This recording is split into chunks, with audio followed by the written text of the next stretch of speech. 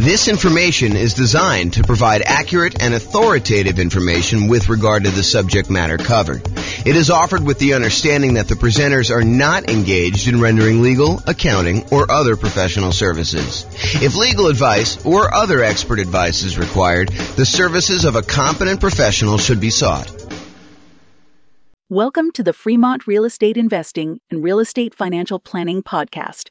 Learn all about investing in real estate in Fremont, California, with a combination of real estate financial planning and modeling with numbers specific to Fremont, plus syndicated, more generalized recordings of live and pre-recorded real estate investing classes.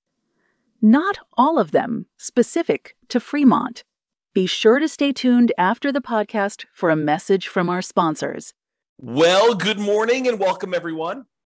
This is your host, James Orr, and this is a very special class. It is the class on conventional financing. And it is intended to be like a good overview class of the conventional financing options for real estate investors. And honestly, we've covered a lot of this content elsewhere because some of the times when we talk about low down payment options, we talk about conventional financing as an option there as well, because you can put 3% down for the, whatever it is, Home Possible or Home Ready loan. I forget what the name of it is, or doing a 5% down, kind of like normal owner occupant down payment when we talk about the strategy that house hackers or nomads could use as real estate investors in order to do financing. But today we're going to primarily focus on going over conventional financing in the context of putting 15% down on the low end, and in most cases, probably putting 20 or 25% down by choice. You can do conventional financing with as little as 15% down. However, I think a lot of investors are going to choose to bump up to at least 20%. And I think in a lot of cases, which we'll cover in a separate class, you will opt to go from 20% to 25% because the interest rate's going to improve quite a bit. And you're also going to be borrowing less money, so the cash flow will improve. So one of the kind of strategies for improving cash flow, we're kind of in this market where prices have gone up very rapidly over the last few years. Interest rates are up quite a bit, and rents are sort of lagging behind. So cash flow, even though cash flow is probably more important than ever, cash flow is harder to come by. And so a lot of you folks are going to decide that it may be better for me to save up to 25% instead of just saving up to 20% so that I can borrow less of an impact from those higher interest rates. And the interest rate does improve when you go from that 20% to that 25%. And it's pretty significant, which will really help improve cash flow on these properties. And some of you may actually choose to forego financing altogether and buy properties free and clear, which we'll cover in future classes as well. Okay, so let's talk about conventional financing. So why conventional financing? Some investors will be obsessed with nothing down options like the USDA or the VA, or doing some type of like really idealistic BRRRR strategy where you can go buy properties at such a deep discount that you can do the work and pull all of your money back out after you have time to refinance it 12 months down the line. Or they'll be obsessed with low down payment options like doing house hacking or the nomad strategy where you're putting 3% down for conventional financing or 3.5% down for FHA. Maybe you're buying a single family home with FHA or a duplex or a triplex or a fourplex, or maybe you're going to go buy a single family home with 5% down conventional financing. All of those kind of like low down financing options. So there'll be some people that are obsessed with that. And some of you guys will be doing that out of necessity, that you don't have down payments. And I totally understand that. If you're just getting started, and you're trying to kind of amass, if you're familiar with my concept of that first 100K, sometimes you really need to get started and you're willing to take on additional risk by doing some investing with nothing down or low down in order to get into that first property. However, about 1/3 of all real estate transactions are purchased for cash. And here is the latest Redfin data going through, I think pretty much March, if I'm not mistaken. That definitely shows January of 2023 on here, but I believe it's actually just not showing enough granularity for you to see that it's going through to March. But it shows you what percentage. And so you could see going all the way back to 2011, which at this point is 12 years ago, you could see that it kind of fluctuates the share of U.S. homes purchased with cash. And so you can see that, it's just over 30% there. We kind of peaked out at whatever this is, 37% or so in the 2013 sort of era. And you can see that there's, a little bit of movement here, but the low was about 20% of properties being purchased with cash. And that was in April of 2020, which when interest rates were really, really, really low, right after COVID, it doesn't surprise me that a lot of people decided to finance properties then. When you can get a 3% interest rate on buying an investment property or 3% interest rate buying an owner-occupant or lower than that if you're buying an owner-occupant, I think we were seeing really, really low around that time. It wouldn't surprise me that cash purchases were at all-time low. But now we've kind of had interest rates kind of creeping up, and the number of properties or percentage of properties that are purchased all cash is pushing whatever this is, 32% or so. And that is a local high. We're basically, for the last 9 years, that is the highest we've seen all cash purchases, which if you ever see me do my presentation on, how much longer it takes to achieve financial independence, if you wait that really, really, really long time to save up enough money to buy a property all cash, then you buy that property all cash and you save up to buy the next one all cash. And you kind of do that as your strategy to acquire rental properties as quickly as you can, even though it seems like it's really, really long. It's not that much longer than if you save up and put 5% down or 20% down or 25% down in order to buy rental properties, because the cash flow on an all cash purchase is significantly better than the cash flow you're seeing on a 5% down or 20% down or 25% down sort of purchase. And so you get to financial independence not that much slower, in some cases, maybe even faster. So I'll do another class on that coming up here, but realize that it's not as bad as you might think to do all cash as a strategy. Okay, so with that being said, about 1/3 of all these are purchased for cash, and that's been pretty consistent. And there will be investors seduced by the siren song of creative financing. Those that are attracted to the idea of going and finding, some type of seller, motivated or otherwise, or distressed property of some type, and trying to structure creative owner financing or wrap financing or subject to, or acquiring properties on a lease with an option or lease purchase contract, or do an installment land contract or contract for deed, or in some cases maybe doing loan assumption if you're doing some type of house hacking where you're trying to assume a really good low interest rate loan of some type. So there will be a lot of you, I wouldn't say a lot of you, but there will be some of you who will be seduced by this creative financing and are willing to do more of the real estate entrepreneurship of being in the business of going out there and finding deals, finding motivated sellers so that you can structure these creative financing deals. I don't think everybody is attracted to those. I think some people are, and there are some compelling reasons to do it, but it's not the only way to do this. It's not the only way to achieve financial independence. So regardless of which path you choose, I think having this foundational knowledge of conventional investor financing will help you. Whether you decide to do all cash, I think it's helpful to understand the trade-offs you're making by doing all cash versus doing conventional financing. If you're going to go do this creative financing stuff and you're going to be taking over some loans, subject to or wrap financing or whatever, might it help you to understand how conventional financing works, how it's structured, like what the terms are typically for that? I think it's super helpful. So, having this background knowledge, I think will be helpful regardless of whether you do it or not. And a lot of you are going to choose to do it anyway. Okay. So a quick review of the different financing options that we've already covered in various classes, and go dig into those if you want more information. But here is a really quick overview of the other financing options available. First thing we're going to start off with is the entire creative financing family, which is owner financing, wrap financing, loan assumption, rent to own, lease option, lease purchase, the agreement for deed, bond for deed, contract for deed, installment land contract group, and then subject to, where you buy the property and you leave the existing financing in place. So all of those are available to you if you decide to go the creative financing route. And usually you'll find those by doing your own marketing or doing your own legwork in order to find some type of motivated seller. You usually don't find those inside the MLS. There are probably exceptions. I know I bought at least one property outside the MLS subject to before, but it was exceptional. And it was only one. So really, really unlikely for you to find those types of deals there. As far as down payments go, I think it is likely for you to be able to negotiate some low down payment options when you're doing creative financing. And in some rare cases, I think you'll be able to find some nothing down options. Another option for financing would be private money. This is going to grandma, someone who has money that they would be willing to invest in you. and you'll be very likely to be able to negotiate low down payment options on those as well. And in some cases, grandma may not require anything down at all. I would say it's based primarily on relationship and trust and a little bit of negotiating, and the quality of the deal can definitely help, especially with certain private lenders, depending on who you're talking to. The kind of complementary group of financing to private money is hard money. Hard money is money from people who are in the business of loaning money secured by real estate.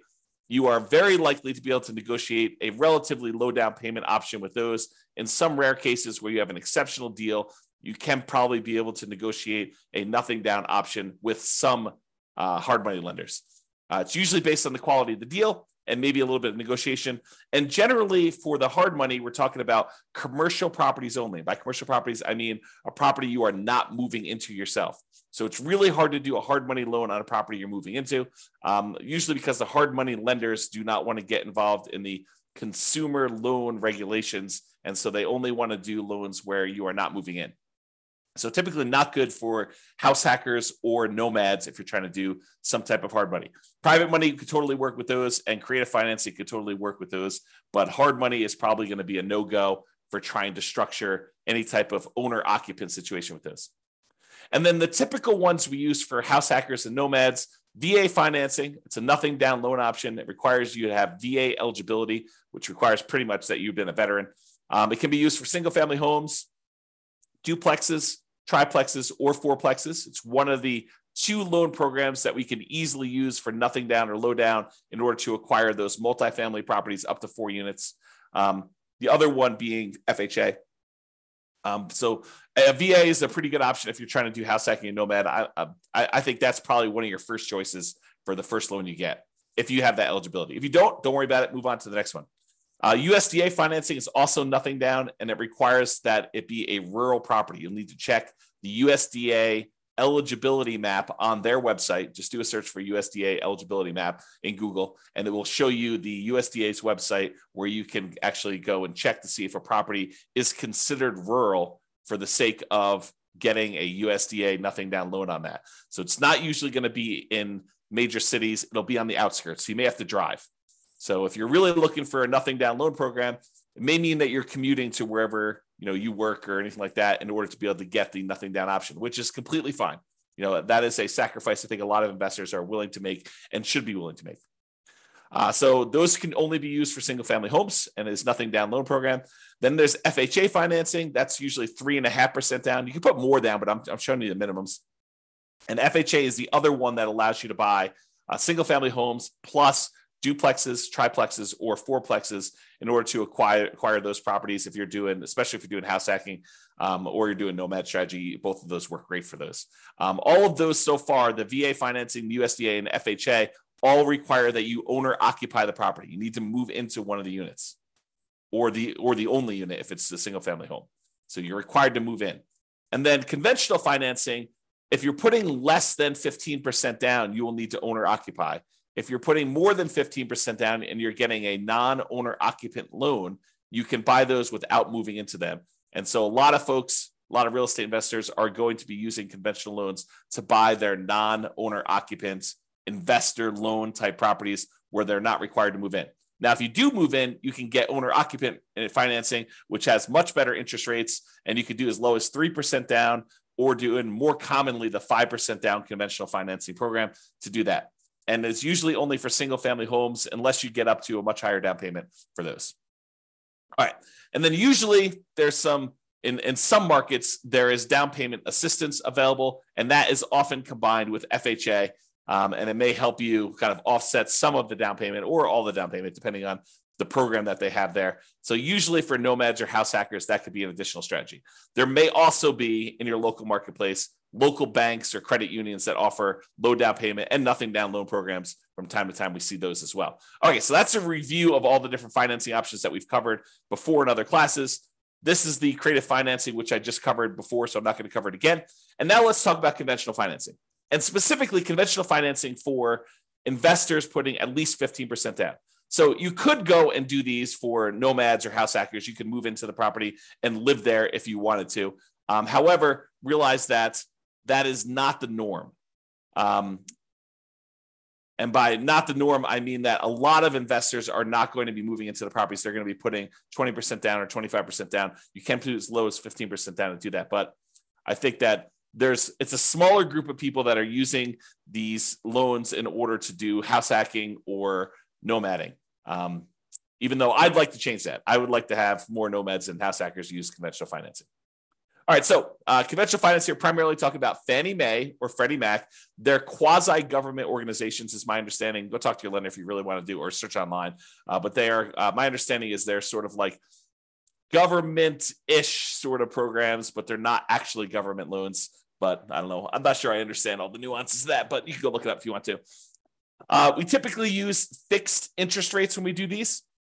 So you can do variable rate loans on some of these, but in a lot of cases, I would encourage you to consider trying to do fixed rate financing if you're going to get these loans. It's one of the few loan products that has these fixed rate things. If you're going to do portfolio loans, a lot of times those do not have fixed rate financing. There's some exceptions to that. Like our local portfolio lender is one of the more popular ones that we go to. They do have fixed rate financing for 15-year loans, but if you do a 30-year loan, they're variable.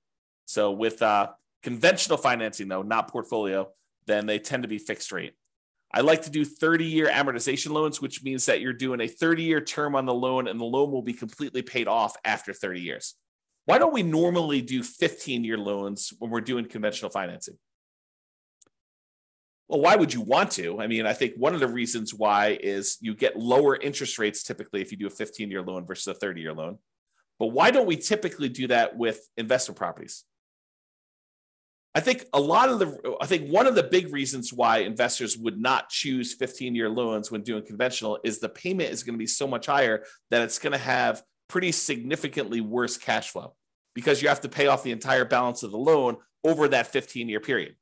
So that's, I think, one of the reasons why people don't do it. Although some investors, especially investors that they have a lot of income from their job and they're able to handle that worse cash flow on their properties, especially if they're trying to do some type of early retirement or they're starting later and they have a very limited time until they get to their kind of retirement age. Some of them may choose to do 15-year financing, although in most cases, when I've talked to clients in the past about the differences between 30-year and 15-year, I tend to explain to them that why don't you do a 30-year loan? And if you want to pay ahead, you can, but realize that the return you're getting by paying ahead is the interest rate of the loan. And I think in a lot of cases, you could do better by taking that money and investing somewhere else. Even if you were going to do a 30-year loan, take the extra money that you would have actually spent on doing a 15-year loan, invest that in something like bonds, CDs, money market accounts, stocks, or some other real estate investment as another example, but something other than paying down the loan and getting a higher rate of return than what you would have gotten by paying down that loan each month, because the return you're getting is actually the interest rate of the underlying loan itself. And so if you take money as an example and you invested it in the stock market and that was growing at, 6, 7, 8, 9, 10%, depending on what you're investing in the stock market, you could use that money to then grow at a much faster rate. When it gets large enough where you could take that thing in one big chunk and completely pay off your mortgage at that point, that actually gets you there faster than if you take the same amount of money each month and you invest it in that underlying loan itself at that lower interest rate. Now, if the rate on the loan is actually higher, then it might be faster for you to do that. But if the interest rate on the loan that you're paying off faster is lower than what you can get elsewhere, it'll tend to be faster if you actually do the investment elsewhere. There may be additional risk that you're taking on. You're introducing the new risk of investing in stocks that when you do that. But I think a lot of folks believe that over a long enough period of time, that risk is a worthwhile risk to take for the return that you're getting. All right, so conventional loans, talk about 30 years, fixed rate financing. It tends to be 740 plus credit scores for the best interest rates. If you're doing owner occupant, as I mentioned before, you could do 3% down or 5% down. The 3% down is that home ready, home possible loan. It's primarily for first time home buyers. 5% is much more common, and you should plan on doing that, especially if it's past your first one. So you might be able to do 3% for the first one, but you're probably going to be doing 5% for subsequent ones, especially if you're doing like a nomad strategy where you're buying a property, moving in, living there for at least a year until you save up your next down payment, then converting that one to a rental. Then you're actually going to go buy a next one with 5% down and repeat this process. You probably should be planning on 5%, not 3%, even though you can maybe I'll do the first one for 3%. Okay. Now, if you're doing the non-owner occupant ones, it's usually 15% down at a minimum. And that's going to include PMI. Now, PMI, if you remember, is private mortgage insurance. It's the insurance that you pay to protect the lender in case you default. So the lender basically is like, hey, I really would prefer that you put 20% down to buy this rental property. However, you seem insistent on wanting to put 15% down. So I'll tell you what, I will make you a loan with allowing you to put 15% down. It's going to be a slightly higher interest rate. And I want you to go to this third party and pay them to protect me in case you default. I feel comfortable that if you put 20% down and property values move around a little bit and you stop making payments for whatever reason, and I have to come in and I have to foreclose on you, and then I have to go hire a real estate agent and a handyman to go in and fix up the property and a real estate agent to go market it and sell the property, I think I can get most, if not all of my money back if you put 20% down. You put 15% down, I'm not so sure. I think it might be close depending on what happens in the marketplace and what you end up doing. And so I want to protect myself. And the way I protect myself is I have you pay a third-party insurance company that will pay out if I actually need to foreclose on you and I sell the property at a loss. So they're the ones, third party, that's protecting the lender in case you default. So if you decide to put 15% down, the interest rate's going to be higher. It's a little risk premium baked into there from the lender, and they're going to insist on you paying PMI. Okay. If you put 20% down, the interest rate gets a little bit better than doing 15% down, and you don't have PMI. So it actually improves cash flow quite a bit going to that 20%. And the interest rate will improve significantly more if you go from 20% to 25%, which is why a lot of folks, a lot of real estate investors will choose to wait that extra time, save up 25%, put 25% down. Okay. All right. With that being said, you could typically get 10 non-owner occupant conventional loans per Social Security number. And I worded that oddly. The way I understand it, and check with your lender to make sure that this is true for you. And this is actually the regulations. But my understanding is it's 10 loans, period, if you plan to get your next non-owner occupant loan. So imagine for a minute, you bought, a house to live in, then you went and you bought 9 rental properties, and you're trying to buy your 11th property. Those 10, the one you live in, and the 9 that you have as investments, they would all count as finance properties if you still have loans on them. And so you would not be able to get your 11th conventional loan if you're trying to do that as a non-owner occupant. Oddly enough, in that same situation, if you were trying to buy that 11th property as a property to move into as an owner occupant, you would be able to get it because there's no limit on you doing it as an owner occupant. This limit only applies to investment properties. Okay, so that does count. Now, some real estate investors, some couples who know, they're definitely going to be getting more than 10 conventional loans. Maybe they've got a huge stack of money resources that they're already planning on using for down payments, and they know that they're going to be doing this. They may choose to start filing their taxes separately, getting their accountant or CPA to start doing 2 separate tax returns.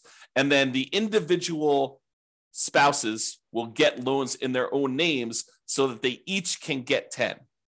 So imagine for a minute, you've got 2 very high earners with a lot of resources, a lot of down payments saved up, and they know they're going to want to get 15 loans. Well, what they might do is tell their CPA to start separating their tax returns and then have one of them qualify for a loan and their Social Security number with their own tax return, and have the other one get another property in their own name, their own loan with their own Social Security number on their own tax return. And then you can get 10 each. Okay. Now, talk to your lender if you plan on doing this. Don't say to them, James told me I can do this. You want to make sure that the lender you're using and the underwriter they're using is going to say, yes, that is how I'm interpreting the regulations and the guidelines. And yes, that would work for us in our kind of like loan situation. So before you go through all this extra work of doing that, realize that's there. Now, if you're not going to get more than 10 conventional loans, you don't need to worry about this. Or if you're going to do some type of like nomad strategy where you're buying properties and you're always doing an owner occupant, it doesn't matter either. Just realize that it could come into play if you're trying to get a lot of loans and you've got a lot of resources to do that in order to kind of get these things there. Okay. Typically, you'd add 5% down payment if you're doing multifamily. I will show you the down payment chart here in a second. For Fannie, can you do cash out refinances up to 4 finance 1 to 4 unit properties? For Freddie, it's up to 6. Again, I would check that guideline because I'm getting mixed information on that. So check with your lender to see what the current limit, if there is one at all, on being able to do cash out refinance properties for Fannie or Freddie, because there has been limitations in the past. I thought that's what the limitation was, but your lender should be able to tell you what the exact limitation is at that time. So if you're going to go do it, make sure you do this. And this comes into play, if you know that you're going to do a cash out refinance and you're about to buy your next property, maybe check with your lender and say, hey, should I do this cash out refinance before I buy my next property? Because am I going to be limited in being able to do it after I buy the property? So you're being put on notice. You're being given the information so that you don't make this mistake, right? This is like a heads up. Hey, before I buy a property, maybe I should check to see if there's any other ones I plan on doing a cash out refinance for, and check with my lender to see if I should do that before I go buy this one. For both Fannie and Freddie, my understanding is the rate and term refinance, which is different than doing cash out refinance where you're pulling money out. You're just refinancing the rate of the loan and the term of the loan. You could do up to 10 financed 1 to 4 unit properties if you're doing that. Nomads, be careful because a lot of times it's much harder to do these cash out refinances or even rate and term refinances on the nomad property, because when you do the nomad property originally, you're doing it as an owner occupant, and a lot of times you're putting very little down. Well, realize you got to wait until you have significant amounts of equity in your property. And when you go to do your rate and term refi, you're now refining it usually as a non-owner occupant, as an investor, and you get an interest rate hit on that as well. So a lot of times we're doing these loans on nomad properties with the intention of holding on to them for a very long period of time, or paying them off very strategically. And we're not doing a lot of rate and term refinances on nomad properties in particular. But you may want to discuss that plan with whoever you're talking to about doing that. All right, so we talked about that. Seller concessions. So when you get a seller to contribute some money towards your closing costs when you're negotiating your offer to buy the property, it's usually written when you make your offer to buy the property as to how much they're contributing towards seller concessions. And it's really a discount to them, right? You're really getting the property at a discount of whatever they're deciding to do in seller concessions. It's like they're netting that much less. So if you ask them for 2% in seller concessions, realize you're asking them for a 2% discount. So you may want to think about that when you're doing that. So when you're doing these loans, though, the maximum seller concessions you can get for doing these conventional loans varies between 2% and 9%. It's usually 6% with 20% down, or 2% for the non-owner occupant loans if you're going to do that. So 6% down with 6% seller concessions, 20% down owner occupant, or 2% for non-owner occupant. There's a separate chart for doing that. I don't know if it's on the next slide or not. I think there's a separate chart in the underwriting guidelines, or talk to your lender. Your lender can give you that. The most common conventional loan is the 20% down. It's for investors. So that's probably the most common one to do if you're doing investor loans, putting 20% down. You can do 15% down, but realize you're going to pay a penalty for that. I think we talked about that before. All right, so let's talk a little bit about the desktop underwriting version 11.0 standard eligibility requirements for conventional financing. And this just walks you through. This is directly from the underwriting guidelines. You can look this up online, look up Fannie Mae underwriting guidelines or selling guidelines, or the Freddie Mac underwriting guidelines, and you'll see different charts for different situations. I just pulled out one of them for probably more common, or call your lender and actually get your lender to walk you through what your situation is here. But they're usually using something like this. So there's a section here for principal residence. We covered that in a previous class. I'm not going to cover that today. There's a whole section here on doing second homes, which is a little bit different. Usually it's about 10% down for doing those on a purchase. And then you have this whole section for investment properties. So if you're buying a single unit, not a duplex, triplex, or fourplex, you could do as little as 85% down. 85% loan to value, 15% down for a fixed rate mortgage and adjustable rate mortgage. So you can get both of those options with a single family home. If you're doing a duplex, triplex, or fourplex, they require 25% down. That's what this is showing here. Okay. So that's the kind of like lowest down payments, maximum loan to value is another way of saying that for doing that. And this shows you the limited cash out refinance for 1 to 4 units. You can only go up to 75% loan to value for doing cash out or doing limited cash out refinances. For cash out refinance, like the full version, you can only go up to 75% loan to value for a single family home. If you've got a duplex, triplex, or fourplex, you can only go up to 70% loan to value for those. So those are the limitations there. All right. So in conclusion, there are several financing options, including nothing down and low down options, which we've covered a little bit today, but mostly in the previous classes where we had the nothing down loan options or the low down loan options. And despite investors obsessing about nothing down, low down, and creative financing, about 1/3 of all transactions are cash. And many of the other ones remaining are going to be conventional financing. I think having a really good working knowledge of conventional financing is foundational and will serve you regardless of what type of financing you opt to utilize, especially if you're going to do conventional financing.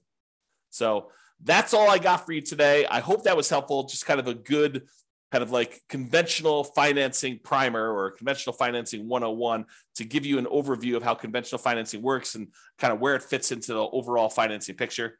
This has been James Orr. Hope you have a great day. Bye-bye for now. With home prices up, mortgage interest rates up, and rents up, but not quite enough to counteract the higher prices and interest rates. Cash flow on rental properties in Fremont is harder than ever. Book a call with the Real Estate Financial Planner to apply our proprietary 88 strategies to improve cash flow on your rentals. See the show notes for a link to schedule your call and improve your cash flow today.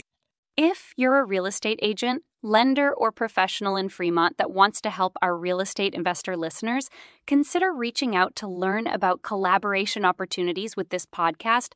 We'd love to add more value to our listeners by having you assist our investors buy, sell, and finance their real estate investments. See the show notes to schedule a call to discuss collaboration opportunities.